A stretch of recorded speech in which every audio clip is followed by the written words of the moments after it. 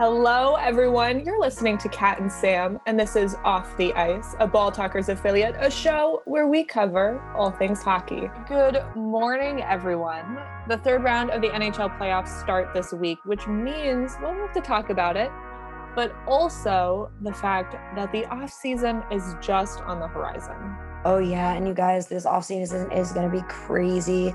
Not only are there UFAs all over the place, which we are going to be talking about and breaking down, but also the Seattle Kraken, their expansion draft. You guys, there are going to be players moving all over the place. This offseason is going to be wild. And Kat and I are talking a little bit about where we think it's going. So make sure you stick around with us. We're going to be talking about that second half of the episode. And of course, we have our hockey community highlight, which this week is all about local LGBTQ plus teams around North America and Pride Tape. So it's a double whammy. This is a super exciting week of stars too. So let's get right into it. Sam, who is your first star? So my first star this week is easily going to the New York Islanders, but kind of the whole team. But I'm really mostly talking about goalies because according to the NHL public relations Twitter, the Islanders are now the third team in the history of the league to have two different goaltenders post win streaks of 4 or more games in the same playoff year. I mean, oh my goodness, Varlamov and Sorokin, like absolutely killing it. I mean, I think they've been an incredibly crucial part of the Islanders' success, and I don't think they would be here in round 3 without them.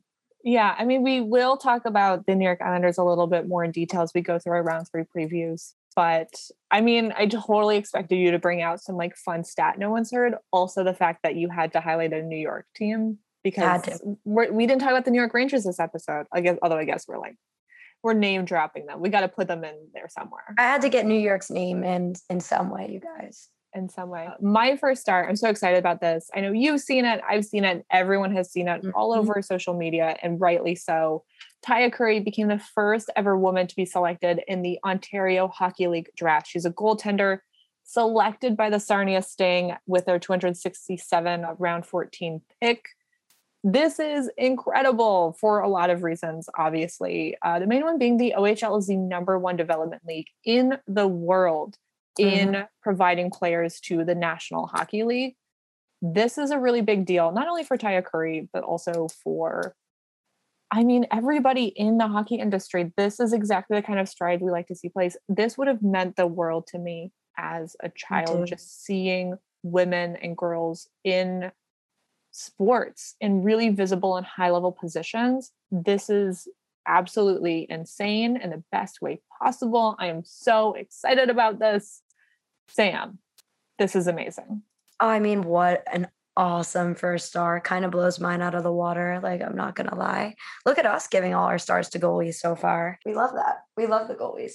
But I mean, groundbreaking. It's going to be groundbreaking for women. It's incredible. And I know I will be watching her play wherever I get to do that. And I am just so excited for the sport, you guys. I think I say this all the time, so I'm sure I sound a little like a broken record, but women have been here and it's kind of time for other people to see that. And the more we see them in spaces like this, the better it's going to be for everybody. So Kat, that was an awesome first star. I'm honestly kind of jealous. I didn't think of it myself. But moving on to our second star, we got to talk about Dougie Hamilton. Okay. Dougie Hamilton for the Carolina Hurricanes. My boy got, kind of whooped in the second round of the playoffs. Not him specifically, but the Tampa Bay Lightning came in and said, nope, you guys are done. 5 games. To which Dougie Hamilton sounded bitter and a little petty as hell, which I love it. I'm here. Again, it feels like we're talking about reality TV, but he said, quote, "We had a great season. We lost to a team that's $18 million over the cap or whatever they are," end quote. And then followed up with later, quote, "I feel like we played them pretty close," end quote. So, Dougie, what are you saying? You're going to get you in some trouble, my boy. I mean, I don't know. I honestly thought it was hilarious. I thought it was pretty funny. I'm sure there are a lot of guys who work at corporate who thought it was way less funny, but shout out Doug. I thought that was funny. Somebody in the PR teams is upset, but I bet you anything there are so many people who agree with them. And it's always nice to see a player be candid because that doesn't always happen. So, Dougie Hamilton, good for you. Did you see what Kucherov answered, by the way? No, what did he say? I didn't know that. Yeah. Yeah, Cooch answered, I think it was on June 11th. He said, quote, "I didn't make the rules with the cap. It's not me. I didn't do anything on purpose. I had to do the surgery. I had to go through the whole 5 months of rehabilitation. And when the time came and I was ready to play, I was playing." End quote. All right, Nikita Kucherov. There's been a lot of people on Tampa Bay's case, although again, I'll say this, whatever decisions about the cap that have been made were obviously not made by the players. Nikita Kucherov, it ain't your fault. We know it ain't your fault. Yeah, we know, buddy. It's okay. And it's not illegal. But, it does raise a lot of eyebrows, and clearly Dougie Hamilton was giving it the side eye. Second star, surprise pick. It's not that interesting, and it's kind of a short pick, but I was just like, why do we care about this? Toronto media is super funny because they love and hate their players so desperately. And then they also, you made that reality TV comment. I feel like sometimes with Toronto media, they treat their hockey players like reality TV entertainment, which means that there will be things that pop up on like a TSN or a Sportsnet or like some Canadian feed that I'm like, we have so many more interesting things to talk about. Why do I care? Mm-hmm. The reason I bring this up is because Frederik Andersen, good to see him. Hope he's doing well. Yeah. Austin Matthews and Justin Bieber. I guess all three of them are friends or something. What? Yeah, I don't know. I don't know. But they were all Austin Matthews and Justin Bieber's would be friends. They would be friends. They totally would be friends. That whole they're all in whatever. I know very little about Justin Bieber. I'm like so out of touch with like pop culture. I'm like, I don't know. Anyway, they were all wearing I don't know. Justin Bieber shaved his head and people were like talking about that. I was like, first of all, don't care. Anyway, all three of them are friends and they were spotted going to a UFC fight. And for some reason that was like dominating like my hockey feeds the other day. Yeah. And I was like, literally don't care. Good for them. Glad they're having a great time. They're like swarmed by media. I was like, leave them alone. They just got out of the playoffs. Let them go watch a UFC fight with Justin Bieber. Like, let them have their time. I love, guys, I didn't know that was going to be Cat Star. I love that you brought that up because people on Twitter were kind of making comments about the way it was covered. Oh. At least on the ESPN side, because they were like, ESPN signs a contract with the NHL. Meanwhile, Austin Matthews is walking with Justin Bieber, and it just like literally hasn't been covered on ESPN. And everyone was like, guys don't know if that's true or not. I just saw a lot of people complaining about it on Twitter. I have not watched ESPN, and I also don't really watch UFC because I don't like people hurting each other. For some reason on the ice, though, go crazy. Some reason, go for it. Totally Unless you're like Tom Wilson and Ryan Reeves, in which case, hey, tone it down a bit. Yeah, I was like, there's levels to it. There's levels. Yeah. If I saw it on ESPN that they were like, Justin Bieber and his friends Austin Matthews and Frederik Andersen went to a UFC fight or like something equitable in Canada. I'm like, I don't personally care. Whatever you do in your downtime with Justin Bieber, up to you. You know what I think though? It's just like, and guys, I'm going to get to my third star in a second. The thing for me, it's just like you had an opportunity to show some people that one of the biggest pop stars in the world is with a professional hockey player. And like, that would just be really good for hockey. Cause it's like, other people are going to be like, oh, who's Austin Matthews with the, like, meanwhile, they just didn't say anything. It's like, do you guys want this sport to grow? Or I'm confused. Anyway, I'll wrap it up. Sorry. The reality TV energy the NHL has been giving us this year is so crazy. Anyway, third star. I just realized I really gave my first and third star to Islanders. Now I look like a heinous New Yorker, but I'm giving it to Ryan Pulock. He scored his third game-winning goal of the 2021 Stanley Cup playoffs. And in doing so, he's now only one of four defensemen in NHL history to have had more in a single postseason. So shout out Ryan Pulock. That's a really cool, another cool yet random stat. I mean, Put it out there now. Sam is no longer a New York Rangers expert. She's actually a New York Islanders fan in disguise. Oh, I'm literally sick. Suddenly I'm rooting for the Canadians. Yeah. If New York can't win, no one in America can. My third star, we're actually really excited to talk about this. So the Columbus Blue Jackets have named their new head coach, which is Brad Larsen. He was an assistant coach for a long time. John Tortorella is out. Brad Larsen is in. We were very graciously granted the opportunity to attend the Columbus Blue Jackets press conference with Jarmo Kekalainen, John Davidson, who's the president of hockey operations, and Brad Larsen announcing his position. We do have media credentials. That's one of the hallmarks of our podcast, is that we do have access to parts of the NHL that a lot of hockey podcasts don't. And this is kind of the benefit of it. So we had a great time. It was really well done. Brad Larsen, we are so excited about it. We did, cover it live on our Twitter, which is listed in the description box below. So anytime we do kind of attend media events, which is, every so often, specifically also for NHL and, PWHP and NWHL, we'll document it there. So you can follow us there to, keep up with all of that. But Brad Larsen, I think if you're a Columbus Blue Jackets fan, the future is bright for you. Mm-hmm. He said all the right things. He was very respectful. He was very knowledgeable. He's a little bit younger, which I also think is going to be, to the Columbus Blue Jackets' benefit. He has a plan and he is ready to work for it. And everything that was coming out of management's position was that they are going to be a cup contender very, very soon. There's a lot of work to be done, and they know that. And there's a lot of reworking in terms of roster and conditioning that has to happen. But they are excited for the future, and we are excited for Brad Larsen to be a part of it. 100%. And I will say the respect, you could tell the respect that Brad Larsen has for the organization, that the organization has for him. Larsen has been an assistant coach on the team for 7 seasons now or so.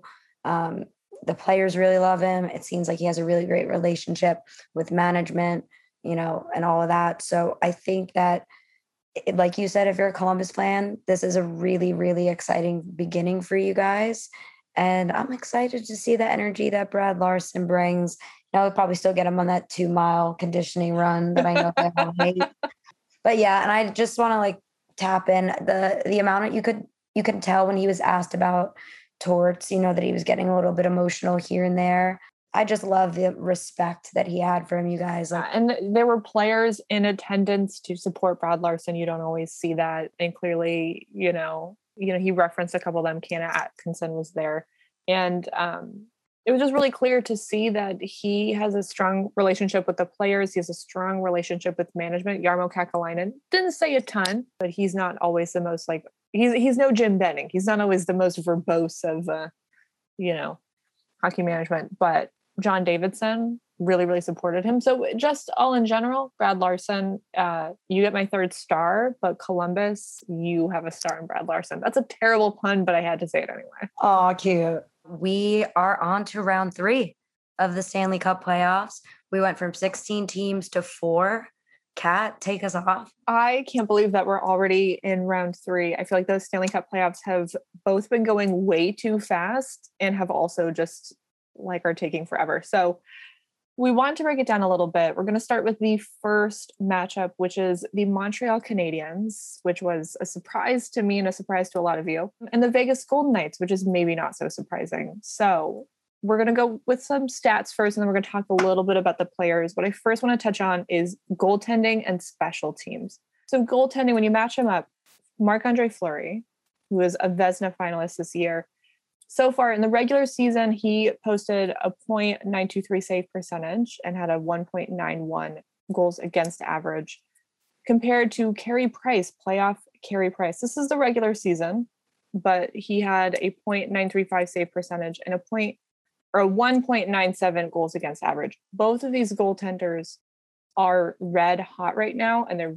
really evenly matched. There's not going to be any sort of, I don't think Vegas is going to go to Leonard. Clearly, Price has been the starter in Montreal this whole time for the most part.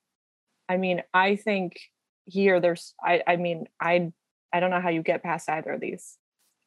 100%. And I want to add in Marc-Andre Fleury, who we all know is a Vezina contender, has been doing some pretty incredible things. He earned his 89th playoff win of his career, which actually put him in fourth place for the most career playoff wins in the league history.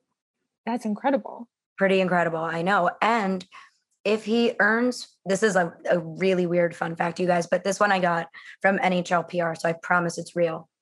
If he earns 4 wins against the Canadiens in the series, he would match the most career postseason victories by a Quebec-born goaltender over Montreal. Wow. So that's a very, very specific stat. But I mean, I think you're right about goalies. I think it's going to be like Price and Fleury. It's going to be so much fun to watch. It's going to be so much fun to watch. When it comes to special teams, neither of the power play or the penalty kill are that exciting. Although for Montreal, they have a 90.3% penalty kill. That's pretty high. I think when it comes to that, Montreal needs to be able to shut down the Vegas offense. If they keep their defense really strong and they keep the penalty kill solid, I think that's going to be the biggest point for them. I feel like this is a little bit of like a David and Goliath matchup. I think for them, the biggest thing is refine the game that Minnesota played. Minnesota pushed them to game 7. They played that strong defensive, shut down that neutral zone, almost that trap game, kind of getting really close to it. If they refine that, but learn from Colorado's mistakes and cycle their players more, kind of keep Vegas on their toes when it comes to, lines out on the ice and all of that, and take that offensive potential to the next level, I think that they definitely have a chance. And I will say something specifically about Vegas that they have proved time and time again this series. I mean, the season as a whole, but, the Avalanche series specifically, is that they can put pucks in the back of the net. They have no problem doing it. But I don't see them putting up 7 against Price. Like, I don't anticipate that happening. So I don't know. I feel like, I don't know. Are you picking? Are you picking who you I don't think I can pick. I will say in spirit, am really, really excited for Montreal because I think they have a ton of momentum and they have a really good mix of experience and age. Vegas is an older team, which is great on some things. I feel like that really worked in their favor against Colorado, which is by all accounts a younger team who hasn't that much experience winning.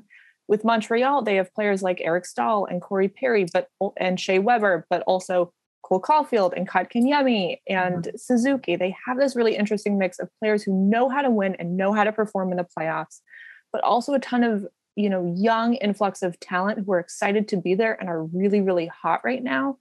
I think Montreal has a better chance than some might assume. I'm not going to pick anything because literally every team that I have picked, I cursed and they're no longer here, so I don't want to do that to them. But I think I'm really excited to see Montreal in this matchup. I will say this, Montreal is looking to become the first Canadian team to reach the Stanley Cup Finals since Vancouver in 2011. And actually their championship in 1993 is the last time a Canadian franchise has even won the cup. So I'm incredibly excited to watch the Canadians play and to watch them be here. That being said, it's so funny that you call the Knights like an older team because they are such a young organization, right? There's actually 100 years in between when the Golden Knights started as a franchise, which would have been 2017, 2018, and then when the Canadians would have started, which would have been 1917 and 18. So this is like the largest gap in league history. Meanwhile, it's like the Canadians are like the younger team, which is kind of funny. It's like a little bit backwards. But I don't know. I think there's a lot of guys, though, that Montreal's really got to be worried about. And I think Pietrangelo is one of them. I don't know if you saw this because I only saw this today, but he became the 5th active defenseman with 2 series clinchers. And not that defense really ever doesn't get spoken about when you talk about Vegas because they have a really solid defensive core. But I want to watch Montreal go. I'm not going to lie. I just don't know if it's going to be Montreal, yo. Like, that's what I want, but I don't know. They've shocked me this far. So what? Maybe I really don't know much. Exactly. I feel like they're the Dallas Stars of this year's playoffs. But I think 2 teams that we expected to be here are the New York Islanders and the Tampa Bay Lightning. Of course, Tampa Bay Lightning's reigning Stanley Cup champions. They seem to be going on a run.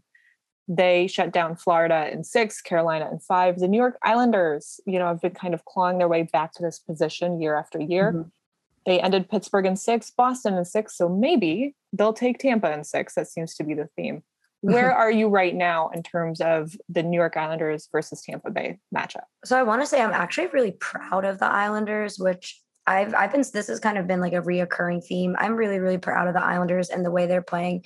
If you look back to the 2020 Eastern Conference Final, their opening game with the Lightning, they lost 8-2. This playoffs, we saw a completely different game one. And you talk about this a lot. The Islanders have played that tight defense, force you to make all those types of mistakes. And we got a close game. So that was pretty awesome. Also, I will say this right now, the Islanders, we talked about it a little bit earlier, but the Islanders are the third team in the history of the league to have two different goaltenders post win streaks of 4 more games in the same playoff year.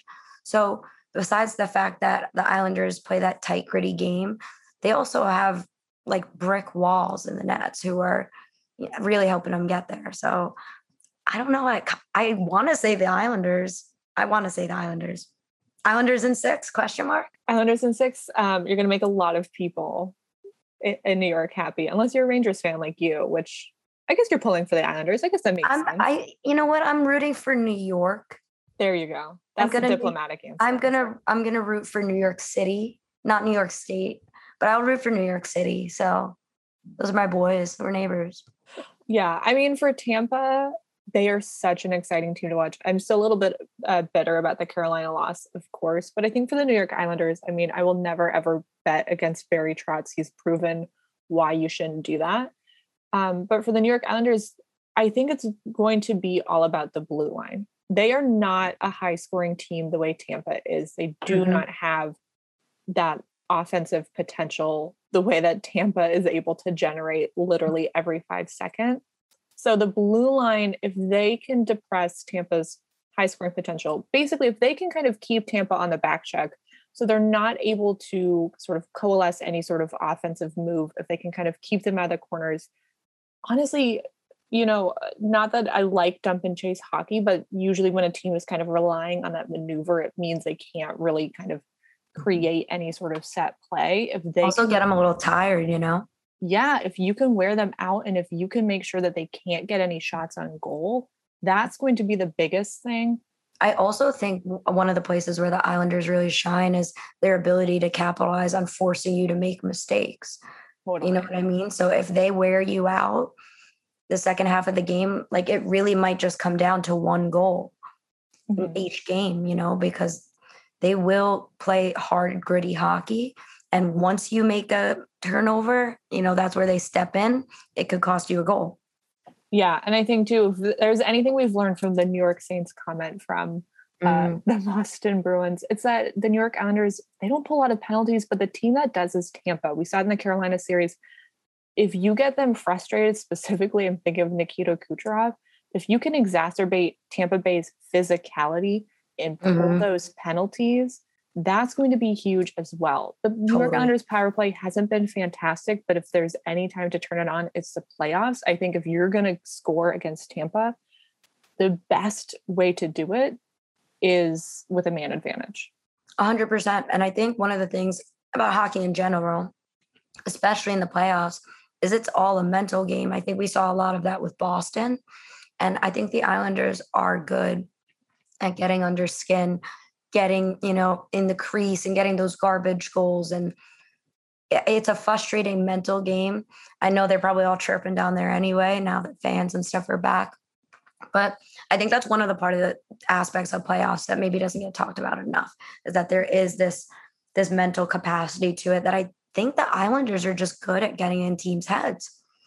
Yeah, I agree. The one place where I think Tampa can really, really excel, I think if we're ever seeing a game where it's Tampa's like up 3 or 4 to like 1 or 2 goals, I think it's maybe a clear indication that like Tampa's probably going to take that game.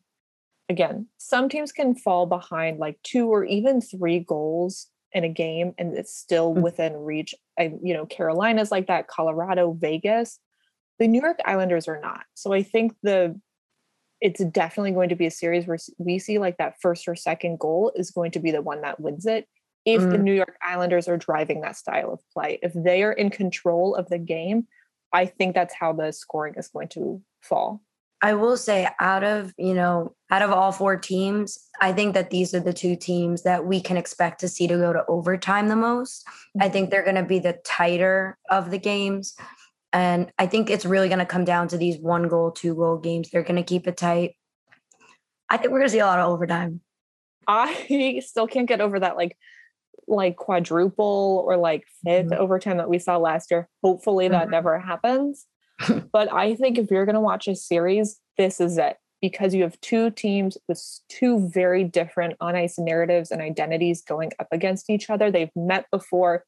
They're both used to the playoffs. Tampa Bay wants to win it again. They're going to be fighting for it. This is going to be a great matchup to tap into. All right, everybody. The Seattle Kraken can now sign 8-year extensions from the expansion draft, but they can sign UFAs for only about 7 years. So the Seattle Kraken, as July is approaching, they are starting to kind of get together what their plans might be and have some ideas for their roster. So July 17th, protected lists are revealed. So then we'll have some more insight into what teams are protecting which players, who they're going to be keeping on, who they might want to sign, off the unprotected list.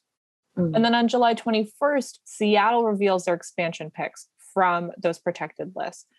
So for anyone who is a UFA and is unprotected, Seattle can negotiate with them exclusively up until that July 21st deadline. So that means that there's going to be some high profile players who are testing the UFA market that Seattle can sign to a long-term contract. I mean, 7 years is a big deal as a max contract, that, they might be taking a pick from your favorite team that you might not have expected to sign elsewhere. So we really wanted to cover the UFAs and that upcoming Seattle expansion draft, because this is going to be the big news as soon as the NHL playoffs come to an end. So let's talk a little bit. Let's start with the expansion draft and then we'll move on to UFAs. So guys, in case you don't know before we start this conversation, UFAs are unrestricted free agents, okay? They're free to sign with any team. Their previous team will receive no compensation, right? So with the expansion draft, it's a little different. So the Kraken is going to be required to choose 14 forwards, 9 defensemen, 3 goalies, and that's at the minimum. After that, they'll have a remaining 4 spots, and they can fill that with any position that they like. Basically, what's going to happen in the expansion draft is the Kraken are going to pick one player off every team with the exception of the Golden Knights. And the 30 players that they end up picking and drafting must earn at least 60% of next season's $81.5 million salary cap limit, which is important. Remember that. We're going to talk about a little bit of that before we end the show. So when it comes to the top UFAs to keep an eye on, this is a big year and it's a little bit exciting. So the first one we'll talk about is one of my favorite players, and of course, is coming from the Carolina Hurricanes, Dougie Hamilton. Currently, he has, what is that, a $5 million cap? He's a defenseman for the Carolina Hurricanes. He's been the leading goal scorer for defensemen in general for 4 years, even with his broken leg last season, which had him out for a considerable amount of time. So in his 2021 regular season, he played 55 regular season games. He had 10 goals, 32 assists, for a total of 42 points and a plus 20 rating. Dougie Hamilton, he's already said that they've tabled contract talks until the offseason. The big question here is he going to sign an extension with Carolina, or is he somebody that Seattle is going to pick up? Because if he's unprotected and he's a UFA and he's not signed with Carolina by the time Seattle has their ability to take him, I think he would definitely be a good pickup for the Kraken. I want to say this right now. If Dougie Hamilton does not end up staying in Carolina, I am personally going to be very sad. I've loved watching him get to play for Carolina. I think he's been a great leader there, and I think he's really excelled there on the ice. His comments have been a little out of pocket lately, but that's a different conversation. I just think his identity and the team's identity, the way he plays, the way the team plays, I think they align really well. Do I think it would be an awesome pick for the Kraken? I honestly think any team that ended up with Dougie Hamilton would be lucky. That being said, I really would love to see him stay with Carolina. I don't know about you. I mean, I'm sure you would. You guys know Cat loves Carolina. I love Carolina, and there's so many Carolina players who are on the UFA list right now that it's honestly crazy. But Dougie Hamilton, especially, I think if he doesn't resign with Carolina, A, it would be a mistake on Carolina's part, and B, you'd really miss him in the lineup. I think he is so essential on that blue line, and he makes such a big impact, even if he isn't getting a point in that game. Although, I mean, look at his stats from the season. He's clearly very capable of generating offensive power and kind of picking up those points. So I think all around, he's a great defenseman, and I would be so sad to see him go. The other defenseman on the list, there's a lot of defensemen, is from the Edmonton Oilers, and that is Tyson Barrie. I loved him in Colorado. In Edmonton, he's definitely been better than he has been in a really long time. He's got like around a $3 million cap hit for the Oilers. You know, if there's one thing we've learned from the playoffs, it's that Edmonton needs to rework their roster.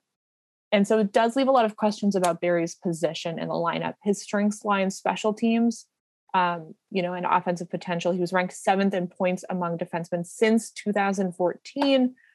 But is that what Edmonton needs? You know, will they bring him back, or do they have other players on their roster who satisfy what he can bring to the table and more? So another Edmonton player, we have Ryan Nugent-Hopkins. He's about a $6 million cap hit. That's, you know, pretty big. A lot of talks about extensions, but nothing yet. And I think that's a sign, the fact that he hasn't yet signed an extension with Edmonton, even though they've been kind of talking about it for a couple of months now. He ranks 14th in the NHL in power play points since the 2018-2019 season. 42.1% of his points come from the power play. So that's pretty significant. You know, just like Tyson Barrie, he's another special teams player, which maybe kind of is a sign for the Oilers that you need to pick and choose what players you keep around and maximize each player's potential as much as possible. You don't need 2 or 3 guys who can satisfy that same role. You need 1 or 2 guys to be able to do a bunch of things really, really well at once. I do think Ryan Nugent-Hopkins is a pretty, you know, well-rounded player. I think he might stay in Edmonton, but maybe with Edmonton being out of the playoffs early again this year, maybe that's changed his position on it. My thing about Nugent-Hopkins is that, I mean, and I don't want this to get misinterpreted in any way. I think he's a really incredible player. But that being said, I do think the Oilers have a lot of work to do. I don't know if it would be the smartest thing to put all their money into one player like that. I do think they need to rework their roster. I really think they need to figure out why it's not working, why it's not clicking, especially with the team that they have. Not sure if I think Nugent-Hopkins would be a great pick for them. I'm not going to lie. Yeah, he does have a -4, you know, ending this regular season, 35 points, 52 games. We'll see what happens with that. Whether he signs, you know, with Seattle, he signs with Edmonton. I think it'll be interesting. And I think Nugent-Hopkins will be, you know, one of those players who will want to do better next year for sure. Maybe this was a down year for him. Yeah, but I also want to just add to, before we wrap this up, you know, he's 28 years old. I'm suspecting he's going to sign anywhere from a 6 to 8 year deal for what you're paying, you know, for him as a player. By the time this ends, he's going to be 35, 36 years old. I just think it's important that when we talk about this, we do remember, like, guys like this are going to sign longer contracts, and when they're bigger contracts, it's a big buy-in for a team. So, you know, just something to think about a little bit. That's just me. No, that's such a good note. We don't want another Zach Parise contract, although he was good in the playoffs in Minnesota. Philip Grubauer, one of our favorites. Let's talk about Grubauer. Talk about him. I mean, for Colorado, he has like one of the most interesting cap hits because it's 3,333,333. Like I don't know. I don't know what was up with that. Whatever. He's a goalie for Colorado. Vezina finalist, 6th highest save percentage in NHL history among goalies with at least 100 games played. And that's a pretty big benchmark to hit as a goalie. He's been awesome for them during the playoffs. He was great for them during the regular season. I would assume that Colorado brings him back. But for Colorado, they have a bunch of big ticket players that they want to sign this year, you know, and a lot of entry-level contracts that are expiring. You know, think of players like Cale Makar, Sam Girard. They have to sign Landeskog, who's also UFA. for Colorado, they might want to bring him back, but they might not have the money to do so. I was just about to say that. I think I could be incorrect about this. I am 97% sure, you guys. The Avalanche, I'm pretty sure, are going to be entering the offseason. They'll have 16 unrestricted free agents. I mean, that's more than half their roster. That's a lot. And, Landeskog is one of those guys, and Grubauer is also another one of those guys. That's a lot of money. It's like a lot of money. Yeah. So for Grubauer, and with goalies I think are a little bit harder to predict in terms of, contract status, because I think for them, your last game that you started in is what people remember. It's, people don't necessarily look at your regular season or your playoff save percentage. What did you do in that last game? And that's really the deciding factor. And goalies, who knows? I mean, teams are so funny about them. I know. And you know what does kind of bum me out about this? Like we always do, we do research for this episode. And it was, I'm pretty sure it was CBS Sports that had a headline. It was something along the lines of that he had an unimpressive elimination game, basically, that he didn't look good in that final game. And that's like kind of a bummer, because he just had such a great season. It was so fun to get to watch him play. I think we also kind of forget his age a little bit. He's like on the younger side of it when it comes to at least the Vezina finalists. So I want Grubauer to end up with an Avalanche. I really, really hope they have the money for him. If they don't, someone is getting an incredible goalie, you guys, because I think he was a really big part of Colorado's success this year. And no matter where he goes, he's going to kill it. I know it. I can agree more. Zach Hyman is a really interesting player. I love him for Toronto. He's about a $2 million cap hit. That's, considering Toronto, that's not bad at all. That's a steal. I feel like for Hyman, he is the unsung hero of the Leafs. He's consistent. He's solid. He makes the players around him better, and he's made better by being on a line with Marner and Matthews. And in the playoffs, to a lot of Leafs fans' chagrin, he was the best player on that line for a lot of those games. I agree. For me, I think it would be a total backslide for the Leafs if he wasn't re-signed. Okay, and you know what? I completely agree with you. I really, really do. But I don't think that they're going to. And I think it's because of the way that he produced this year. I feel like they're just not going to have the money to do it.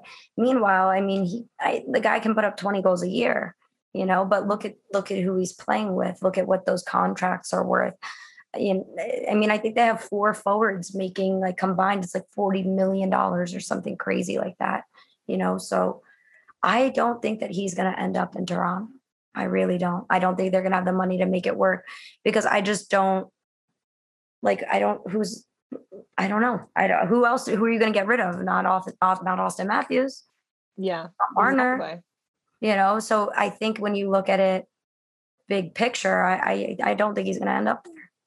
Yeah. I hope he stays, because I really do like him on that team. But again, if he goes, it may not be because they want to, get him out. And that's what does happen a lot of times. Teams will, put somebody on waivers or whatever, and you're like, they're a good player, like, we really like them for him. A lot of times it's not because they want to get rid of that player, it's because financially they can't hold on to them. And so for Zach Hyman, it may just be, one of those things where they would like to bring him back, he'd like to be brought back, but monetarily they just can't do it. Yeah. The next player we want to talk about is David Krejci. He has a huge cap hit for Boston. That's $7 million. He is 35 years old. He is an older player on a team that's been getting older. This is like the team of dads, I think. Boston and Washington are just older teams.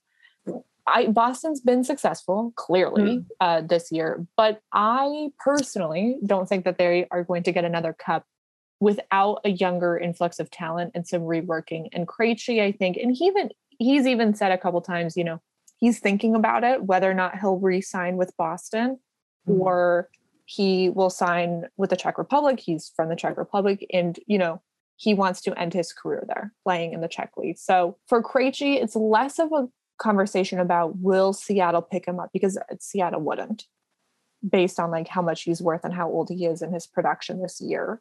But it's more a question of, is he going to sign a short-term contract, a 1 or 2 year deal with Boston, Or is he going to sign with the Czech Republic and it is the end of the line for David Krejci for a really long and illustrious career in the NHL? Yeah, I mean, it's so funny that you make the dad's comment, right? Because it really is. It's like Boston and Washington. And I think we're going to see that identity shift in Boston. I think we actually are watching it right now. Um, I mean, look at former captain Zdeno Chara, right? Like, I think the team is getting to move on to a different generation of hockey. I'm not sure if that's going to involve 35-year-old David Krejci. You know, he has talked about wanting to play in the Czech Republic, but he did talk in a press conference on June 11th about, you know, you brought this up, not really wanting to see, he doesn't see himself playing anywhere else. So I think if the Bruins can make it work, I think he'll stay. But part of me kind of feels like if he's not with the Bruins and he's not in love with where he would end up going, that he's gonna leave to go to the Czech Republic. I don't think this is going to be one of those 4, 5, 6 year contracts. You know, it's not like what we're looking at. But that being said, he had a great season, so he does deserve to be paid. It's just what the teams can afford to do with what they're working with. And what they want to do. Yeah, this is not like a Zdeno Chara moment. And for Boston in general, Tuukka Rask is also a UFA. He has just, or is undergoing surgery right now for a labrum tear, I believe. He is another one of those players who it's a question of, will he re-sign in Boston or will he retire? Same with Yaroslav Halak, also a UFA. They're both older. Is he going to retire or is he going to re-sign a short level contract with Boston? Prior to surgery, I would have said Rask is going to retire. I don't know yet. He might come back for a year or two. I think Halak's done. And yeah, honestly, I think so too. I think he's done. Good for him. I mean, Tuukka Rask has been telegraphing that he plans to retire soon for the past couple of years. It's something that he's talked about. And he also has said he does not want to be anywhere else but Boston. This is where he wants to finish his career. I think it really just depends on, again, you're totally right. What does Boston want to pay them?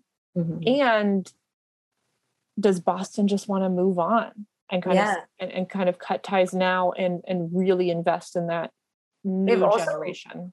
I mean, look at their history in the last 10 years. It's been pretty incredible. Just 10 years alone, you know, they're a very rich organization with history, but even in the last 10 years, they've like built such a name for themselves. We've seen them playoffs throughout the years. It's just, you know, it might be time for them to have that shift. And I think with that shift, at least in the next couple of years, these types of contracts are ones that we aren't going to see re-signed. That's just my opinion. Nick Foligno, this is a really, really interesting one. He's about a $5 million cap hit for Toronto and Columbus. So he was a trade deadline rental to the Leafs. Question is, does he re-sign in Columbus? I would be really surprised if he re-signed with the Leafs, to be fair. I mean, that's obviously not off the table, but I would be personally pretty surprised. For Columbus, again, we were just in that press conference. It didn't come up. It was kind of one of those times. It wasn't really the time to ask those sorts of questions. But with Brad Larson as the new head coach, he has, you know, he talked about there's going to be some changes and they're really going to kind of look critically at the roster and their trajectory and build a team for winning with Laine and Jones to contend with, along with, again, those off-season changes. I am really curious to figure out if Foligno returning to Columbus is part of this new narrative that Columbus is trying to build, or if Foligno goes to Seattle. I think Foligno goes to Seattle. So I'm so happy you brought that up because we have talked about this on the show. We talked about it when he went to Toronto. We were like, imagine, oh, it's so sad to see him leave Columbus. And then we were like, imagine he went back. Imagine it's just temporary, because Columbus really loved him as a player. He really loved Columbus. I don't feel like he necessarily wanted to leave. So do I like the narrative of him going back to Columbus? Yes. I agree with you, though. I do think there's a very good chance he ends up in Seattle. And if he doesn't, I don't think he's going to end up back in Toronto. Yeah, I agree. I think the way Toronto has a lot of off-season problems and signings and money issues. I mean, that is a continuing narrative for them. I don't think Foligno is a top priority. I agree. And with Columbus, they are trying to move on to a different era of the Blue Jackets. I don't think bringing back Foligno is a step in the right direction for them. So I think he goes to Seattle or he goes elsewhere. Paul Stastny is the next one we have to talk about. Winnipeg. He's got a pretty high cap hit. I was surprised. It's about $6 million. For Winnipeg, it was a great start to their off season or post season, excuse me. And then a not so great end. They swept and then got swept. Paul Stastny, I mean, he's been good, solid on faceoffs. He can score. He's flexible in positioning. Winnipeg kind of had them, floating around center, right wing, left wing, whatever. He adds a lot of depth to the team. And I think especially, I would say I think in the playoffs, having him return to that lineup after everything that happened with Scheifele, I do think that he does contribute well. I did not realize it was $6 million though. Did not realize that. I'm not going to lie. I think if we weren't looking at his cap hit, the question would be, of course, Winnipeg brings Paul Stastny back, because you're right. He does provide some much needed depth. He provides kind of a centering presence. He has he's that also experience. Yeah, exactly. He's got that age to him, right? I'm pretty sure he's about 35 or so. And I think that's a little bit important too. We just talked about age. I think the guys that are older, their contracts and where they can go are much limited. And I think it's really difficult, especially when you have so much skill. This year, the UFAs are insane. And then on top of the UFAs, you had the expansion draft. I mean, it's going to be a crazy summer. It's going to be a crazy off season. But I don't know. It's really the age thing that gets me, because a lot of the younger guys are going to be moved around because of all of the contracts that are up. And I don't see his being the first one that teams are ready to jump and give him $6 million for at his age. Yeah. People are going to think people are going to think I'm ageist, but I'm not. It's a long-term investment, that's how the teams are looking at these guys as investments, because they're investing them into, their whatever. So they are. So age is really important. I mean, look at the list that we've brought up tonight. All of these guys, we're a little bit more than halfway done with our UFAs, and look at the names we've put up all night. I don't think a 35-year-old player will be. It's just no. I don't think they're a priority, especially with Winnipeg's. They have to deal with Pierre-Luc Dubois, and they have other. It's a lot. I don't think Paul Stastny is. For that amount of money, I don't think he's a priority. He costs a ton. But that also means that Winnipeg kind of might be stuck with him. Because the other question is, will Seattle take them? This isn't saying if they're a UFA, Seattle's going to take them. Seattle could not take them. And then Winnipeg is still, or whoever still has that, contract. Oh, 100%. But I will say this. Seattle is going to need depth, they are going to need those older guys who have that leadership experience, who know what they're doing, who can sign a shorter term contract, but who will be able to lead the team in the locker room and on the ice and have that experience of playing in the playoffs and all of that. So they will need guys like that. I don't know if he'll fill that role for them, like you're saying. So he might have to consider renegotiating his price if teams are very busy picking up and spending their money on other available players. Yeah. We have two more UFAs to talk about. This is the most interesting one for me. Ryan, a very interesting one. Yeah. Ryan Getzlaf. I think he might be the oldest, if not one of the oldest on this list. I know we've been talking about age a lot tonight. He also has the highest cap hit. He has an $8 million cap hit for the Anaheim Ducks. This is super fascinating to me. The Ducks have been struggling, which is sad because I'm from California and I want all the California teams to succeed. However, I feel like the Ducks are starting to get ready to take that next step with all of the young talent they've been developing. And I think they're kind of ready to move on to that future and sort of reshape their narrative. I don't know if Ryan Getzlaf, who's currently their captain, if he is going to stick around and sign a short-term deal, on his end, or if the Ducks are going to say, you know what, Ryan, it's been great. We've paid you a lot of money. You've been awesome. We are ready to move on, kind of go into the future and move on from, because the captain, we've seen a lot of teams move on from their captain and totally reshape their identity. I think this might be one of the moments where the Ducks say, you know what, it's time to, take another step in a different direction. And he, to be fair, the Ducks season wasn't great this year, but he did end the regular season with a -14 and 43 penalty minutes. To speak of, with 5 goals and 12 assists for 17 points. And he's a center. That's not great. And he's 36.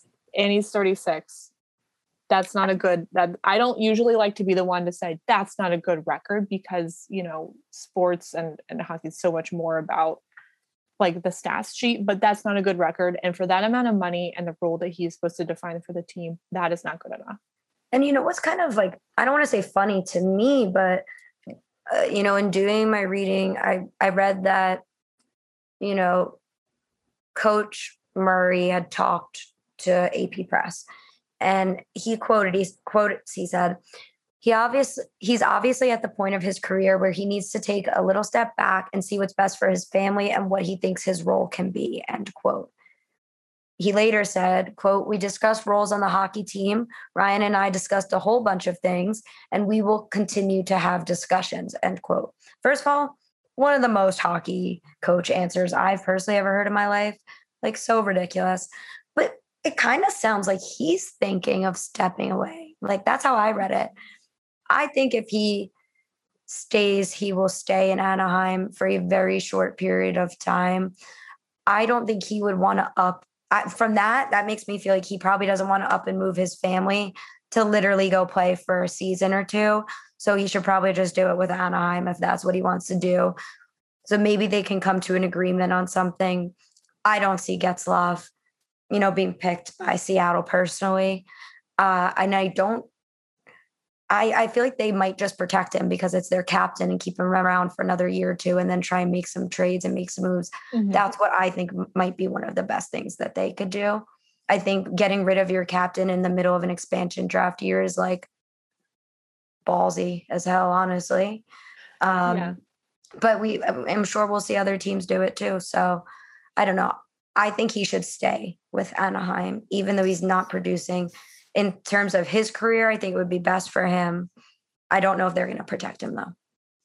Yeah. So we have our last UFA to talk about, and this is, we'll save it. So Jamie Oleksiak, he's got a $2 million cap hit for the Dallas Stars. He is a defenseman. I wish you all could see our show notes because I literally just wrote big boy in all caps. That man is so large. It's crazy. But for all of that physicality that he has, just because he is a fridge with legs, literally, he's a clean player. Like, he really, he's not taken, it's 35 penalty minutes, but that's pretty standard for a lot of defensemen. Dougie Hamilton had the same. Tyson Barrie was around the same as well. He doesn't cross a line ever. And I think he also is able to generate like a pretty good amount of offensive, potential or whatever. Like, I think he is so much more present for the Dallas Stars than you would think if you just looked at the stats sheet. I think he's a very reliable defenseman too. I just want to add that, and because he's so big, I think he's pretty good about it's like a positioning thing, so he might not be doing things that are recognizable on the stat sheet, but I think in a lot of ways he was very important for their defensive success, Totally. And when I think of the Dallas Stars, I think of defense. They have a really, really strong blue line. He's played his best for Dallas. He's a hard one for me because I could see Seattle totally picking him. I think he'd be a steal for Seattle, and I think he'd play really, really well there. But I think for Dallas, who did struggle this season, it would kind of be a bummer if they didn't bring him back, because I don't think he's done yet in Dallas. And I think this year may have been kind of an off year. It's an off year for everyone. It was an off year for the world, quite frankly. Alexei, I think For Dallas, if they brought him back, he'd be great. He'd be a great pick. I think personally, I think that maybe arguably, but I think he might be their best defenseman. That's my opinion. Yeah, I'll cop to that. I don't watch the Dallas Stars a lot often, like, to be perfectly honest with you, but like, I would agree with that. I think Jamie Oleksiak I think he is so much better than he is often given credit for. 100%. I would like to see him stay in Dallas personally. I don't know I feel like I've said this about everything, guys. Clearly, I don't know anything. We're just talking, but I don't know if they will protect him. I think they would be a little dumb not to, though. I don't know. I guess we're going to have to see, especially you said he was valued at, what was it? Around $2 million. Yeah. I feel like I don't know if the Stars are going to be able to sign him for anything over $1 million. No, that's the other thing. I think if Dallas does, I think he goes to Seattle personally. I think if Dallas brings him back, it's for a lesser amount, which for some players, and I don't want to speak for Jamie Oleksiak because I do not know him personally. For some players, they don't want to do that. Yeah. They don't want to sign a lesser contract with the same team. A lot of players don't want to. Again, he might be totally fine with that. He may want to stay in Dallas and would be totally content doing that. I would get why he wouldn't, though, want to. I think he's worth more than that. Yeah, if your work is being valued at one thing, most people paid for that, like any of these guys out here. Mm-hmm. One of the things that he has, though, on this list that not a lot of other guys have is his age. He's young. He's like a really, really young guy. And I think he was, clearly shining on the Stars, literally, no pun intended. I'm so embarrassed, you guys. But I really do think he had played a really important role on that team. He's so young. I think it would be a good investment for them. But if they don't, someone else is going to pick him up. Mm-hmm. I agree. So we're going to keep track of like all of these off-season movements, especially as the NHL playoffs sadly come to an end really, really soon. This is the kind of content you can expect from us in the off-season because this is what's going to be making headlines. And these are some narratives that we are so interested in keeping our eye on. Okay, so you guys know every single week we have our hockey community highlight where we're highlighting someone in the hockey community who's helping to make it a better place. And this week, it's a little less of a person and a little more of a thing. We want to shout out Pride Tape, which I'm sure if you guys have been watching the NHL, you've seen a lot of players have on their sticks. It's just really a badge to show support from teammates and coaches, parents, pros, and to all young LGBTQ plus players that there's a place for them in the sport and that we have their back. Proceeds from the sale of Pride Tape also help to support LGBTQ plus teams and leagues. What I love about Pride Tape is that on their website, they give actionable resources for allies within sports specifically to get more involved. Wrapping your stick in Pride Tape is awesome and it's great. We love to see it, but challenging everyday homophobia and transphobia and working actively to make your language and your actions as inclusive as possible is essential. We didn't just want to talk about Pride Tape. There are a ton of LGBTQIA+ specific hockey organizations and leagues and amateur level around North America for you to get involved in if that's something that interests you.